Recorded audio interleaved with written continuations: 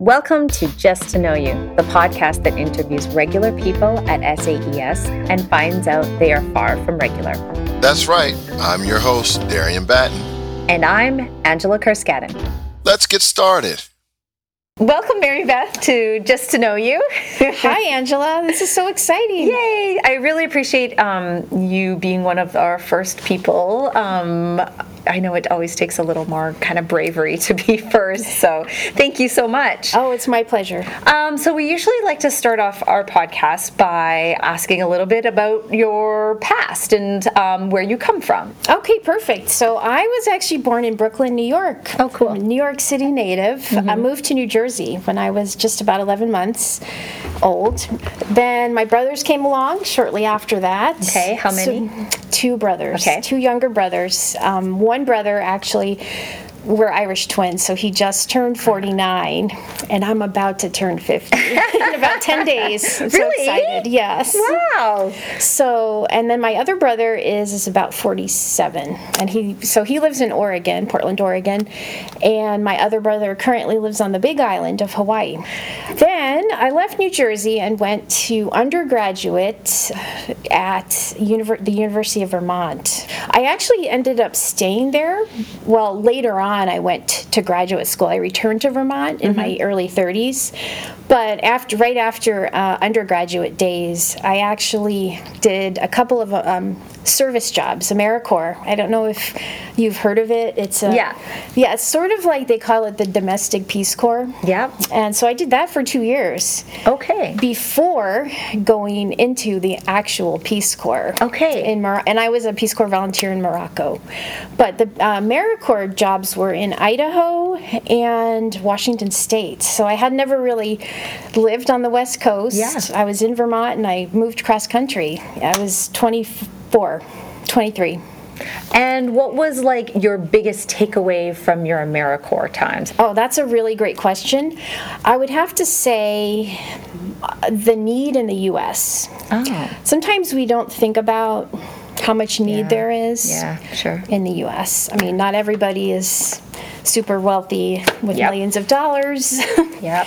And there are some very poor areas in the U.S. And I haven't lived in the U.S. for 13 years now, so I don't know exactly if the gap is getting wider.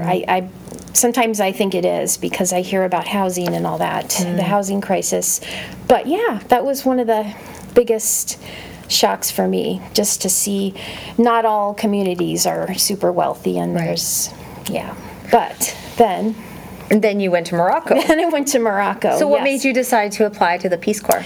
Well, actually, I decided to apply to the Peace Corps because back in my undergraduate days at the University of Vermont, I was an environmental studies major. I was going to ask you what you took. Okay. I was, and one class I took was about solutions to environmental problems. Yeah, it was mostly about that. And so I did a paper on the Peace Corps. And I learned all about it. I hadn't really known much about it. So that's how I initially became interested. And I thought, I want to do this. And I remember my brother, who lives in Oregon now, he said goodbye to me at the airport, and he said, well, congratulations on your 4.5 years of service. I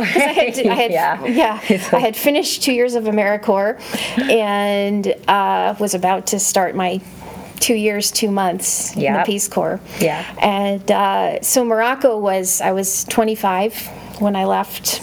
Yeah. I had never lived abroad before. My only trip actually out of the country was, trips to Canada, to Montreal. Okay. And I went on a high school trip to France. 10-day trip, That was my first time on an airplane, actually. Wow. And then you went to Morocco. Then I went to Morocco. Okay. Yeah. So did you live in a main city in Morocco? Or? Actually, no. We all did our training, so they called it a stage in French. There were about 75 of us, and we were trained in Arabic language, but then we were also trained in Berber languages in Morocco. There's 3 different Berber languages. I learned Tamazight, and it turns out I was going to be sent to a very rural village in the eastern high Atlas Mountains, somewhat near Algeria, actually, if you're looking on a map, and very far away from Rabat, the capital. But I was up for the challenge. I was pretty much into this adventure, and so when I look back on it, I'm shocked at myself, actually, thinking I went to this extremely rural, but basically all the women lived like they were in the 14th century with looms and weavings and shawls, and it was very tribal. I went to a little town called Imilshil, which actually has a festival each year called the Wedding Festival. So it's pretty well known. There is a big spread in it about in National Geographic about this. So but it was very, very tribal. I learned Berber. I was able to speak Tamazight up to I would say like the level of a kindergartner by the time I was done, and then my French improved a lot because I used French to speak with my supervisor, my Moroccan supervisor. He was the head of the park, the national park that I basically worked for. Because my job title was Parks Wildlife Environmental Educator. Parks Wildlife, So basically I ended up organizing some environmental education conferences. Oh, neat. Yeah, local ones. Yeah. And then a big national one for teachers from all over Morocco. So those are my big projects per se. Oh, I have so many questions. Okay, so you speak French and Berber? Well, Berber, I would say not really. Well, have you ever used it since you left? I have not. Oh, I did. I used it once. Really? In a restaurant in New York City, right near NYU. I was turning 27, November 28th. Coming soon, right? And my mom organized a birthday party for me at this Moroccan restaurant called Cookies and Couscous. And I had just been back for a couple months. So my Berber was still pretty fresh. Yeah. The Tamazight was still there. So the Berber ladies in the back helping out in the kitchen, they were cousins or relatives of the guy who owned the place. They came out and we spoke Berber. Oh, wow. It was pretty fun. They were shocked. Sure. Yeah. This American woman is speaking our language, our local Berber dialect. Oh, that's so cool. It was fun. Yeah. And then when did you learn French? Oh, okay, good question. I started learning French in middle school, actually. Okay. Yeah. I took it and started in 7th grade. Wow. We in our school in New Jersey, our middle school. My parents actually moved to Basking Ridge, New Jersey. I don't know if anybody's heard of that, but it was. My parents were very targeted in their decision because they knew Ridge High School was one of the best high schools in the country. Gotcha. So they planned it that way. Yeah. But it used to be actually where the headquarters of AT&T was. It looked like a big, giant Japanese pagoda building. Yeah. So anyway, we moved there. So we had a lot of choices, and we were able to take German, Latin, Spanish, and French, and then we had to just choose one language to follow. So I took it through high school, but I actually really couldn't speak it. Right. Even by the end of high school. I know. Right. Yeah. And so my junior year at University of Vermont, I forgot to mention this, I actually did study abroad. So that was actually my second time in an airplane before Morocco. Madagascar was not a country that my parents wanted. My mom did not want me to go there. You went to Madagascar for your study abroad? I did, yes. My mom tried to talk me out of it. She said, "Why can't you just go to France?" Right. Like normal people. But I think at that point I was very much into this environmentalist mentality, this agenda of saving the environment. Sure. I went, even though my mother did not want me to. Was it dangerous in Madagascar? It wasn't dangerous so much. I think it might actually be more dangerous now. Okay. Because it was so undeveloped. I mean, flying into Tana, the capital, in 1993. Yeah. It was a long time ago. It was actually not paved. The runway was not paved. The capital city. Wow. Yeah. I was really struck by the poverty. It is one of the 10 poorest countries in the world. Yeah. And it has a lot of environmental issues, but I picked it because of the biodiversity there. Wow. Yeah, really amazing. And of course, it's all under threat with mining and corruption and all that, and erosion. But yeah, I think that's what drew me. The biodiversity of Madagascar really just was amazing to see lemurs. Not just one species of lemur, but 7 different baobab trees on that island. You have such an adventurous spirit. Where do you think that comes from? It's funny. I don't know. I don't think my parents were all that adventurous, but they've always been. My parents have always been very, except for Madagascar when my mom tried to talk me out of it, but. My dad did almost go into the Peace Corps, so maybe he has some kind of core adventurous spirit, and they did come to Saudi Arabia to visit me my second year, which was very special, and my dad was talking about how he wanted to go to Jeddah and here and there, but we really didn't have that much time. So my dad has a theory that children often try to live out their parents' dreams, and his example was that his dad tried to be a farmer his whole life to varying levels of success, and so when my dad became a young adult, he attempted to be a farmer, also to varying levels of success. And it's interesting because then as you're talking, I'm thinking about my travel, and I was like, I feel like in some ways, my parents were always very, they always talked about traveling in such a positive light. I wonder if I kind of tried to live out those. Interesting. I don't know. That's fascinating. Theory. That is an interesting theory, and that would hold true for my grandfather and my dad. Yeah? So my grandfather was a journalist, and my dad was a journalist for a while. He wrote. Okay, so how did you make the jump from environmental conservation to speech pathologist, which is what you are at Ross Turner Elementary School, and I forgot to kind of mention that at the beginning. I know, it's really wow, environmental studies to communication sciences, or they used to call it communication sciences and disorders back in the day. Okay. Yeah. But now it's, I think, communication sciences. Okay. Okay, so I came back from the Peace Corps, but I didn't mention that as an undergrad, I had a friend who was actually a communication sciences major, undergraduate. And I also forgot to tell you in my opening story that I am a person who stutters, and you may not pick up on it listening to me And I've known you for years, and I've never picked up on it. Oh, yeah. So I don't hide my stuttering too much. In fact, I was just teaching this class with some teachers today, and I did stutter on one word, and I just kind of let it out. And I don't, as a child, I was painfully shy, and I was a late talker, so I didn't start talking till I was 4. Really? Yeah. But I guess back in the 70s, parents were a little bit more laid back about these things. They're like, well, she can do puzzles. She smiles a lot. She's fine. I don't know. But anyway, it turned out okay, I guess. And so but I was very shy all through my elementary years and afraid to talk. I would get very sweaty palms, and my heart would start beating really fast if I was called on. And so, that was hard for me.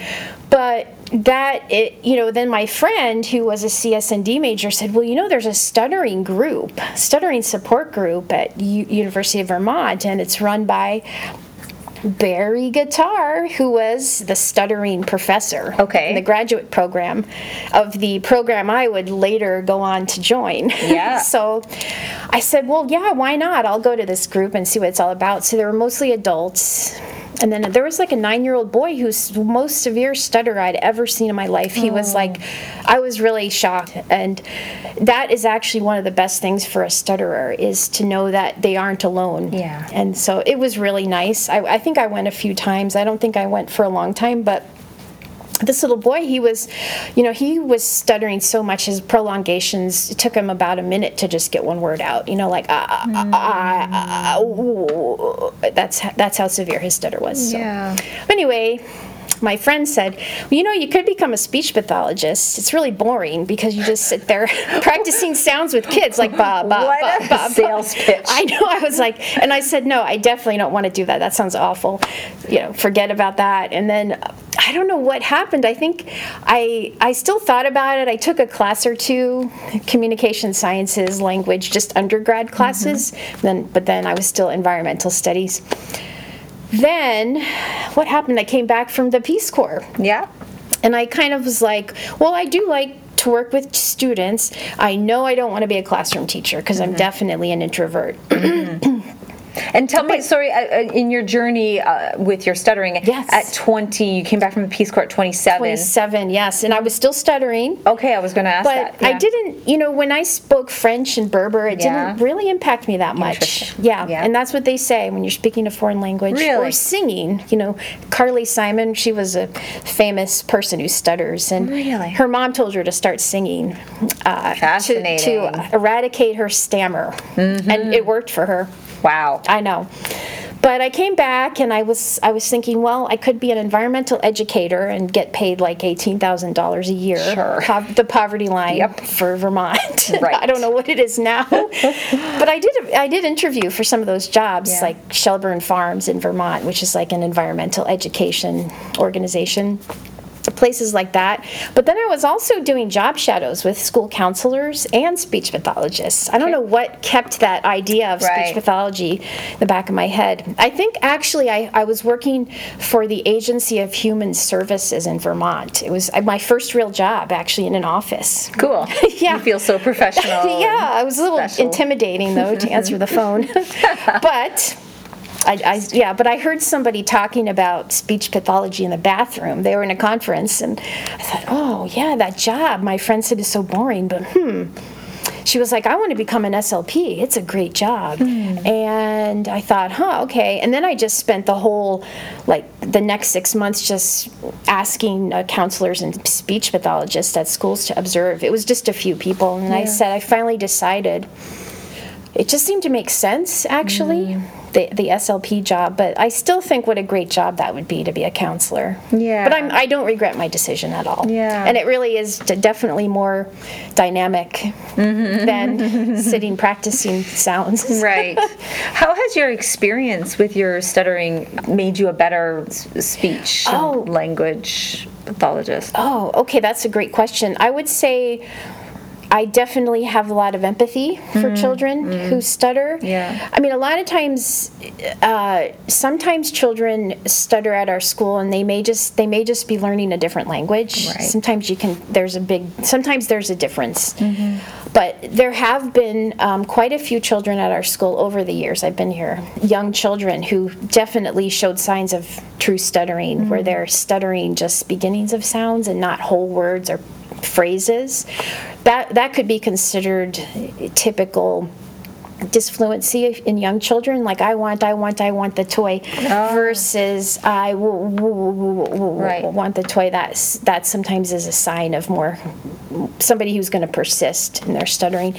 So I would say about 5 to 6 children over the time I've been here. I've worked with them on an early childhood program called the Lidcombe therapy, which is based out of Australia, and they've done lots of research, and it's very effective in actually eliminating stuttering. That's what I was going to say. Is there typically a really high success rate? Yeah, there is. And that's why I think so many SLPs love the Lidcombe program, because if you start, say, even at age 3, sometimes it's harder when the child is becoming 6 and older, then the patterns are more ingrained. Right. But even just last year, I worked with 3 K4 students using the Lidcombe program, and their parents, the moms would come in once a week, and I would work with the mom. So I was more of the facilitator and the coach, and mom was doing the program daily at home. And it was just so much fun to have that that weekly mom interaction, and then we would get the child and have them in my office. So I really, really loved that. Very cool. It's harder when kids are older and they've been stuttering for a long time. Yeah, I'm sure. The patterns are more ingrained, or adolescents or adults who stutter, it tends to be more about stuttering modification versus becoming fluent. And actually, fluency is sort of an unrealistic goal, oftentimes for people who stutter, especially if they're past the preschool age. And the newest thinking about stuttering therapy is really embracing stuttering, and not trying to hide it or be ashamed of it. We don't want to be ashamed of it. Sure. Be proud of who you are, right? what's very interesting about people who stutter is a lot of people who stutter are highly sensitive. They call them highly sensitive people. Okay. And I definitely think I fit that category. Yeah. Because I do feel emotions. I Why do you think that is? I think it has something to. I know there's research that's been done about this, and there is something that has to do with just the way the brain works in a stutterer's brain. I can't quite. I wish I could quote an article or something like that. Yeah. No, that's a super interesting idea. Yeah. Okay, so you talked briefly, or you mentioned that you just kind of flew in here from teaching a class. Yes. So tell me about your latest passion project. Could I call it that? Oh, yeah, for sure. Okay. In fact, actually, passion project is the perfect word to describe it. Yay. So the class is called Happy for No Reason, and it's cultivating happiness from the inside out. Awesome. Yeah. How did you come across How did I this? come across this class? Yeah. So I was feeling a little bit down, I would say, at the beginning of this year. Yeah. My dad was really sick last year. Yeah. And I came back to Saudi Arabia, and I was just like, I was really looking for some more meaning and a little bit more happiness in my life. And I stumbled upon this class. It was the beginning of March. I saw it posted, and I was actually in this other group called Your Year of Miracles, which is not anything I've ever been in before, but it's been really fun too. But one of the ladies in charge of that group, her name is Marcy Scheimoff. In fact, here's the book right here. So here's Marcy, and here's her book, and she has run this class every year for the past, 7 or 8 years. So this is an online platform. Yeah, it was fully online. It started at the end of March, and it went through until the middle of June. And was this synchronous or asynchronous? Like, did you have to log on in the middle of the night? It was synchronous. Okay. But at 10 o'clock. Okay. So I only lost a little bit of sleep, fortunately. Okay. So every other week, Marcy would come on and teach. She would train the trainers. Right. And so 250 of us signed on. Yeah, it was a bit of an investment, like a graduate school class. Yeah. It was the best class I've ever taken. I mean, it was so fun. The classes were about an hour and a half every other week. Great. And then the alternate weeks, we had her assistants kind of talk to us and give us support, like study group sessions. Yeah, I submitted 2 videos showing myself leading the classes. Okay. 2 classes talking about my happiness story, which you've heard some of right now. Yeah.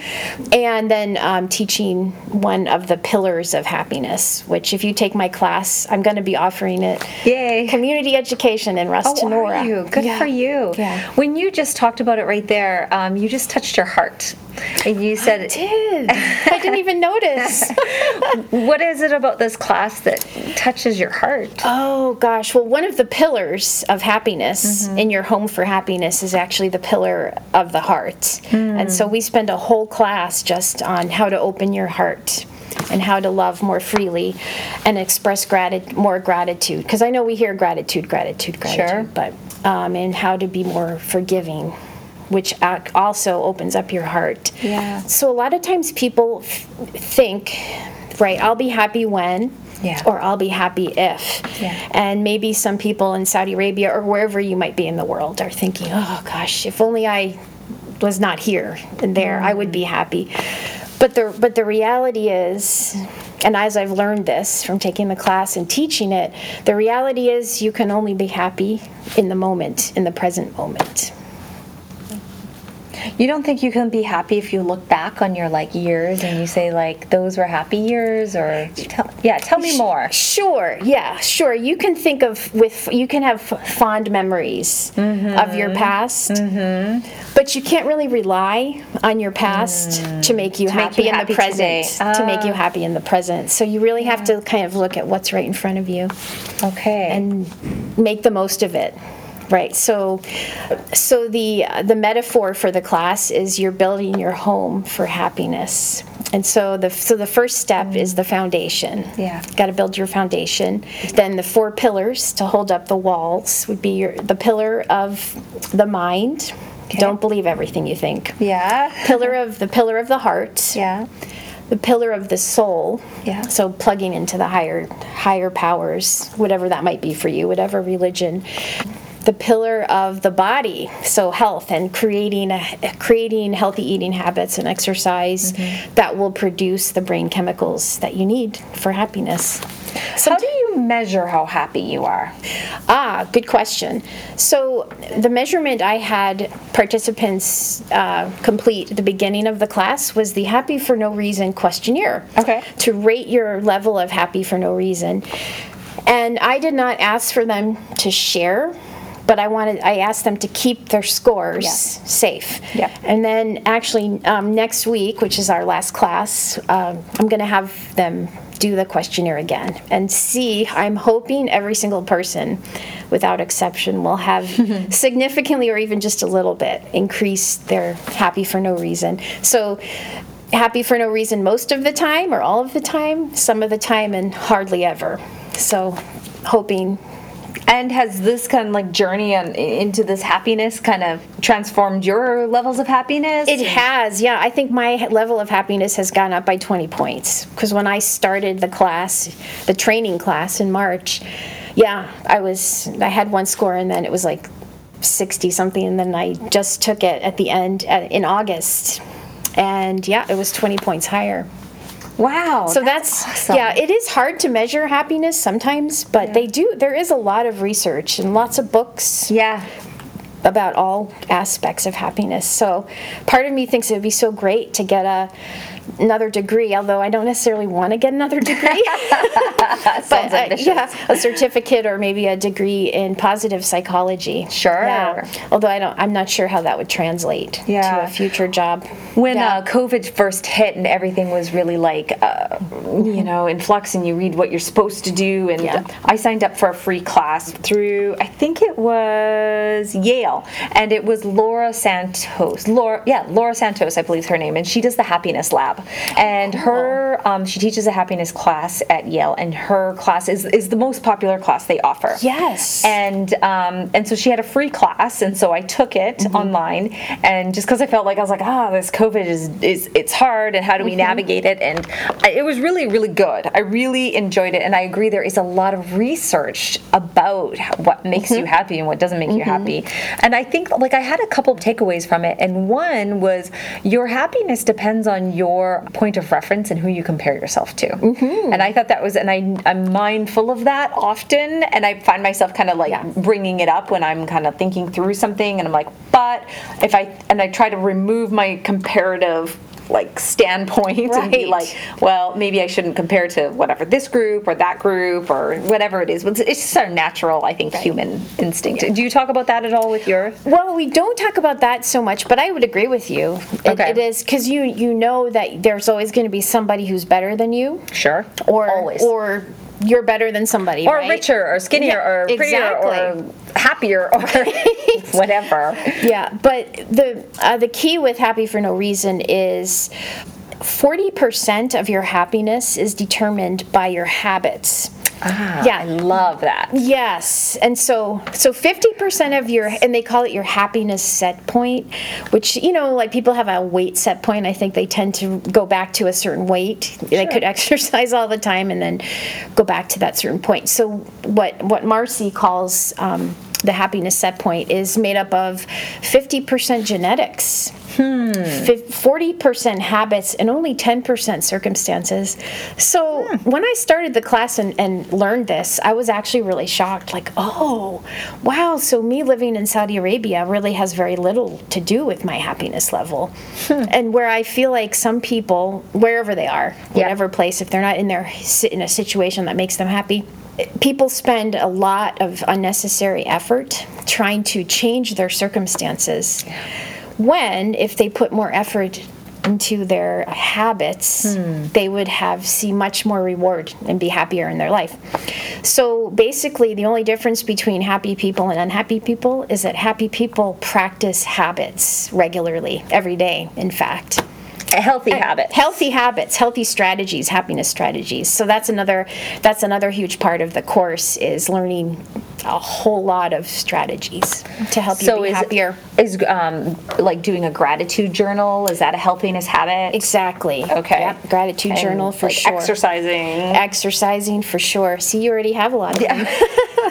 But theoretically, even if you didn't have a very good genetic history with happiness, if you had maybe depression in your family or something like that, if you were working on those habits, you could really elevate your happiness set point, even with, but actually I forgot to say, there's a new emerging field called epigenetics, which shows that our genetics are not predetermined. Like we can influence our genetics in positive or negative ways. Yeah, this is kind of like a new field. People always thought, that's your DNA. I was like my dad, I'm going to be just like my dad. Right. But now new research is showing that actually genetics can be modified according to your habits. Oh, interesting. Yeah. So theoretically, you could increase your happiness set point by 90%. Oh, wow. Even if you had really unfavorable, even if your genetics weren't that Do you promising. guys talk about mindfulness at all with happiness? For sure. Yeah. Mindfulness definitely is. So meditation is one. Is that a habit? One recommended strategy for plugging into soul. Right. Certainly one. And for me, when I was teaching the pillar of the soul, which I would say is one of my weakest areas, connecting to the higher universe, the higher power. But one strategy is definitely being in nature. And experiencing the silence of nature. And I remember being in my 20s when I was in Vermont or in upstate New York too, hiking for hours on end by myself and just being with the pine trees and the lovely pine needle smells and just hearing birds and silence. And I felt so happy and connected, and that's a nice memory. Speaking of memories, whenever I go anywhere that, of course, like most people have this experience, the green. Sure. I know. So verdant. We kind of forget. Lush and green. That the world is so green out there. So you're teaching one more class to this group? Next week, and then I was thinking about maybe doing an online Happy for No Reason class for SAS teachers. I don't know. Perfect. I don't know if it'll this is like a plug. It's a plug. It's my unintentional shameless plug or unintentional plug. It is. Oh, and I have a new book coming out. Just kidding. Just kidding. But I was thinking it could be called Happier 2023. Yeah. So I've been talking to some people at the central office a little bit, but I haven't heard anything lately. So, hello? Also, anybody there? No. Just kidding. But Teresa Radcliffe has been very responsive. So great. We'll see. Because you're doing a community class. In-person class in RT. She suggested in-person because she said people were tired of online. So I said, okay, well, let's go with it. So we'll see. I might see lots of parents or people I've never met before. I'm open to the new adventure. Yeah. So I want to say one more thing. Yes, tell me. Okay, so I'm in this right now. Another lady who's in charge of your Year of Miracles, this woman, Lisa, she actually runs a very successful podcast in Los Angeles called The Aware Show. Okay. She has all kinds of wellness and people on her show. She started a group called Mastermind Your Mission. Oh, cool. So when you said passion project, I was thinking, And it was really fun. I was online with her last night, she and her sound engineer, and then myself and two other women. And guess who the special guest was last night? Marcy Shimoff, the author, my teacher. And I had never talked to her one-on-one because there were 250 people in the class. Sure. And then I introduced myself, and she said, "Hi, Marybeth, I know you." Wow. Yeah, so kind of like talking to like a mini little celebrity. Yeah, for sure. My mentor. Yeah. So it was exciting. And what did she say? What did you guys talk about? Well, I said to her that I've started teaching the class to some teachers in Saudi Arabia, and she was so happy to hear that. She was like, "Oh, that's great. Wow, you're in Saudi Arabia." Yeah. Cool. So anyway, that was fun. That's amazing. To finally meet her, talk to her one-on-one. Yeah. Oh, I'm so glad that you've embraced this huge you really went in, you really dove in. I did. I know. I thought, okay, I was trying to just go step by step. I thought, okay, I'm going to finish the class. I'm going to get my certification, and I did it all. I got my videos, and I took my online happiness exam, all before I left the States to come back here. And then I became certified on August 14th. Wow. Yeah. So how does it feel different for you? Like if you put yourself like a year ago, 365 in November, we're like kind of just walking down this hallway a year ago, and then now like how does it feel on your inside? Oh, that's such a great question. I feel so much better. I just feel much more content. I do. I feel like no matter what happens, everything's going to be okay. Yeah. Yeah. That's amazing. Yeah, and it's been kind of a stressful year to start with. We've had some pretty intense kids start at our school, and but no matter what happens, it's going to be okay. Must feel so freeing. Yes, right, because during COVID, it really didn't always feel that way. There was a lot of uncertainties. Yeah, that was a rough period. But now it just, he said content, and it just... I think what I have to work more on, for sure, is meditation. I do too. Meditation, and probably a gratitude journal every day. I wouldn't say I'm very consistent with it. But I was thinking about the Yale class. There was also a free Harvard class, and Marcy actually said that Harvard and Yale, at both of those schools, yes, the number one most popular class was happiness. Yeah. And it says a lot about our kind of society, right? We're kind of desperate for like the research and like the formula for happiness and what makes us happy. Yeah. You said, and something I connect to, that you want to work on your meditating and gratitude. What is preventing you from prioritizing meditation and doing that? I feel like I'm not very skilled at it. And so like I'll sit down to try to meditate or read about doing meditation, and then my mind wanders. But I did read a book by Dan Harris called 10% Happier. I've heard of that. Okay, I would really recommend. There's a plug for a book. Yeah. I really liked the way he wrote about meditation, and he didn't make it sound so easy, and he went on a 10-day silence retreat. Yeah. And he said the first few days was so hard, I thought, but by the end of it, he didn't want to leave. That would be really cool. I agree. That might jumpstart my meditation. Yeah, I think it's that, and then just coming home at the end of a long day and being tired. I know. I relate to a lot what you're saying. I hear about meditation that, for people like me, a beginner, that they say start small, and just do like 2 minutes and then you just start with 2 minutes and then work up from there, and then you work up to people that, do hours of meditation and things like that. But so when I hear 2 minutes, I think I've got 2 minutes in my day. I can do this, but I haven't yet prioritized it and found a place for it to fit into my life. Or I also think, I'm not sure if I'm doing it right. It's something I can keep working on for sure. Me too. I'm with you. I believe in it. I've read about it. I understand. I love it. And I just don't know why I don't do it. And there's scientific proof. I know that it's so beneficial for your mind and body, your whole body. Yeah. We can maybe support each other on this. Right. That's a great idea. If you do it, tell me so I can be like, darn it, and then I'll do it. If you'd like to join my continuation support group for after the Happy for No Reason class is over.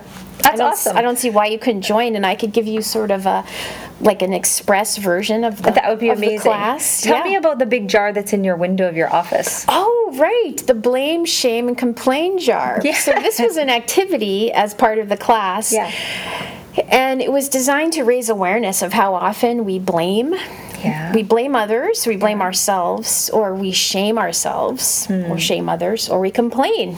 Yeah. I mean, average complaints per day, just the average person, 70 times. Holy cow. 70 complaints in a day.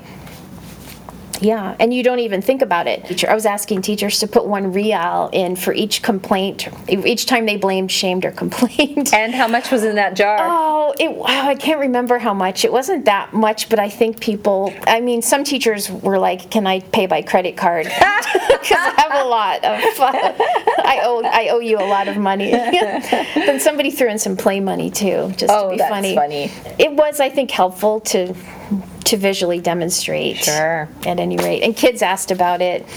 I've heard They were about curious. people put like a rubber band on your wrist, and then when you are, I don't know, maybe you'd pick one, blame, shame, or complain, and when you do that, you switch it to your other hand, Yes. almost just as like a mindfulness, like just to be like, right now I am blaming myself or somebody for this action, just to kind of, do you know that? I've heard of this. Yeah. At least I thought you were going to say like each time you blamed, shamed, or complained, you had to snap like, your wrist. That wouldn't be very nice. I mean, it would serve the same purpose, right? It's about being mindful of what you're doing and your actions, and kind of switching your inner dialogue. Right. Yeah. It's hard though. It is. But after a few days of being more aware of it, you just really, you do become more aware of it. Yeah. Yeah. Is there any research on longevity of life for happier people? Yes, there is actually. I think happier people end up living at least 7 Holy to 9 cow. years longer than unhappy people. Yeah. That's amazing. It is, yeah. And people who are happy people who have support at school, friends at school, are 50% more engaged. Right. At believe work. that. Yeah. Well, that's part of the reason we're doing this podcast. I feel like we need to kind of like get a little more connected with the people we work with. Exactly. This has been such a joy and pleasure. I wish Thank that we you. could do this more often. And Just maybe we can meditate sometime. we need to do this. I would really like that, actually. Okay, great. And we should maybe Try it out. Yeah, for sure. All right. Well, Thanks. thank you. Thank you so much to our very first guest of Just to Know You, Marybeth. We really, really appreciate it. It was great. Thank you for having me. Yay. Thank you for listening to Just to Know You. We would like to thank our amazing tech man, Mr. Kent Arimura, Sterling McDonald for the podcast music, and the SAES community. See you next time. If you know anyone who you think has a great story to tell, we would love to hear about it. Please send an email to either Angela, Darian, or Kent.